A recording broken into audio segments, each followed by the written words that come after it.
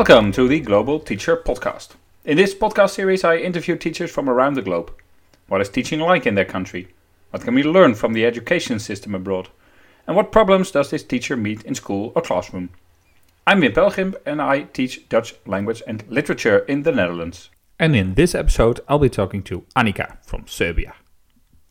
What is your name? My name is Anica Tričković. And where do you live? I live in Niš. It's a town in south of Serbia. And at what kind of school do you teach?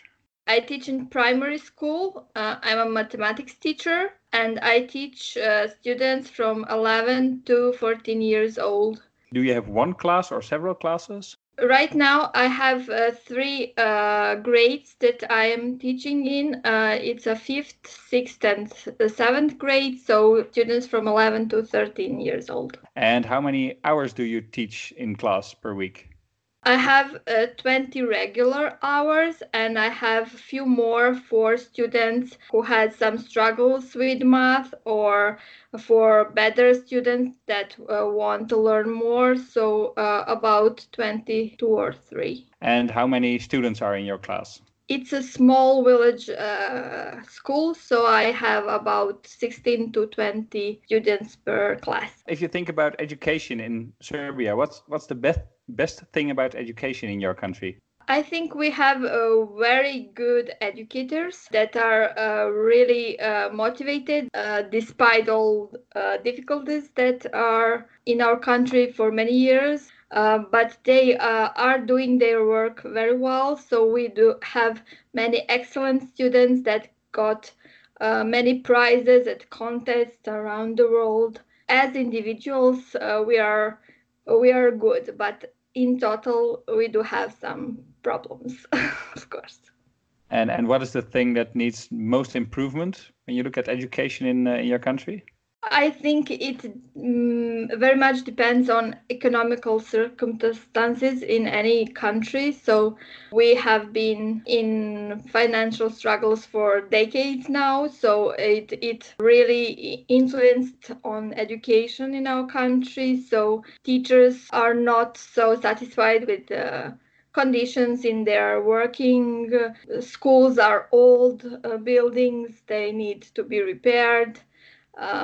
We don't have much technology in our classes, and of course, salaries of teachers are not so high, so we do have problems everywhere.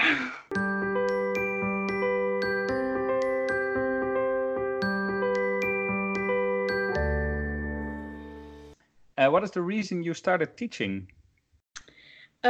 For me, math was always been a challenge because when you ask any students what is the most difficult subject in the school, they always at first some of first places is mathematics.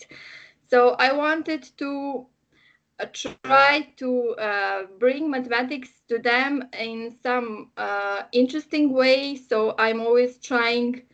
We have curricula that we need to follow, but also I wanted to show them how they can apply that knowledge into real life. So I worked on many projects that had that as a main goal to apply their knowledge in their world around them. So I think that was something that has bring some very interesting notes to my teaching, and students loved it, and I think they will remember it through their lives, not just formulas and what they learn, but how they can apply that later. Did teaching bring you what you thought it would be? Are you satisfied with being a teacher? Yes, I think I have, because many times I was very happy when I saw some sparkles in their eyes, when they get that what I wanted to teach them, and especially working on projects, international ones.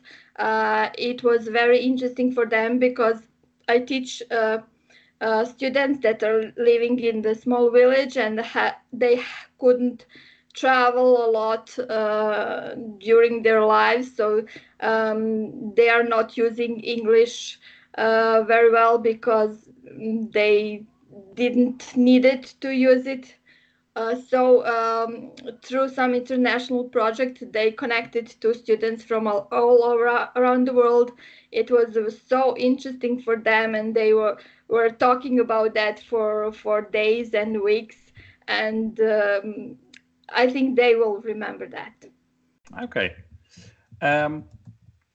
And if you look at the way education is organized in your country, I heard you talking about you have in primary school students from 11 till 13, 14. How is that organized? What school would I go first when I was Yes. 4, and how is it So organized? we have a preschool that is mandatory. So children from in at 6 years that are 6 years old has to go to primary. That is 1 year. After that, they are enrolling to primary school, and they have 4 years with the one teacher that teach all subjects. And then from fifth to eighth grade, they have teachers for each subject. So we have 8 years of primary and 3 to 4 years of secondary, and after that, they can go to university. University, is that for all students, or are some students going to some more practical kind of school? Of course, no, not each student goes to university, and especially now in these few decades, when after finishing their secondary school, even after finishing university, they cannot find a job here. So it is a problem, and they lack of motivation now for studying. They see no reason to do that, so it is a problem. I can imagine that does something to the motivation of students, also the students in school that ask themselves, why am I doing this? How do you help students find motivation for school? Well, it's not so easy, especially when right now they have some new models. In my time, role models were engineers and all these people that has finished the university and they are successful in their job. But right now, I don't know. There are some musicians, or we have many reality shows here, so they see a lot of interesting people there. But we are trying, of course, we are trying to get them and to educate them well, and show them how that this world will be without scientists and people that are good in jobs they are doing. So they have to see the whole picture. A different question then, because every education system has some values that underlie it. It can be we want to use a lot of knowledge into those heads of those children, or we want to help them learn the rules of society, or equality can be help everyone to get to their full potential. A lot of values can be the pillars of education. What values under are the basis of education in your country? Well, I think we have pretty strict curricula that we have to follow. We are still in the process of reforming everything. Our Ministry of Education wants teachers to be more, not just to tell to students what they should be learning, but now the emphasis is on students. We have many trainings about that. How can we engage more students to get to their knowledge by themselves, and we are there just to facilitate them. It's not going so fast, but I think we will be there. Also, Ministry of Education is trying to take higher digital skills of teachers so they can use the technologies more effectively. Schools are not so well equipped, so we do have problems with that also, but I think it will be better in the next few years. Okay. But it's funny because in a lot of countries that movement from being the person to give the knowledge to the students to become more kind of a coach that helps them, that's an international movement, I think. Yes. And when you say there's not a lot of there are some problems with technology and the equipment in schools, what can you give me a picture of what kind of equipment there is and how you use that? I can say about situation in my school. So as I said, it's a small village school. We have one classroom with a few computers there, but we cannot use it all the time. So we don't have internet in our classroom. So I'm using just my own internet.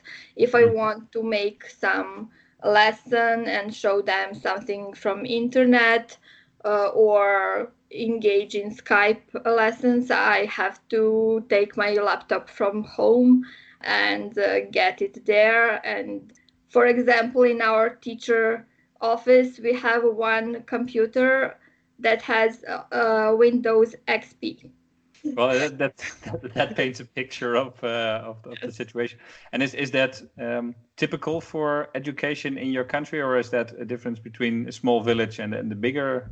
I think maybe in cities is a little bit better, but not much. And last question, do you have an advice for other teachers that will be listening to this podcast? What kind of advice would you give them? I would say to them that they shouldn't be afraid to try new things, and they should engage with other educators and try to connect with them, not just with educators in their country, but at the global level, because they can learn so much. Since I have been working like this, my possibilities are so wide that really enriches not just me, but also my students. That is the most important thing. In this episode, we listen to Anica from Serbia. Thank you for listening to the Global Teacher Podcast. I'll be back in a few weeks with a new episode. Keep listening. Subscribe using your podcast app, Spotify or Apple Music. And if you like what you've heard, share it with your friends, with your colleagues and others. And remember to subscribe using your podcast app so you won't miss the next episodes.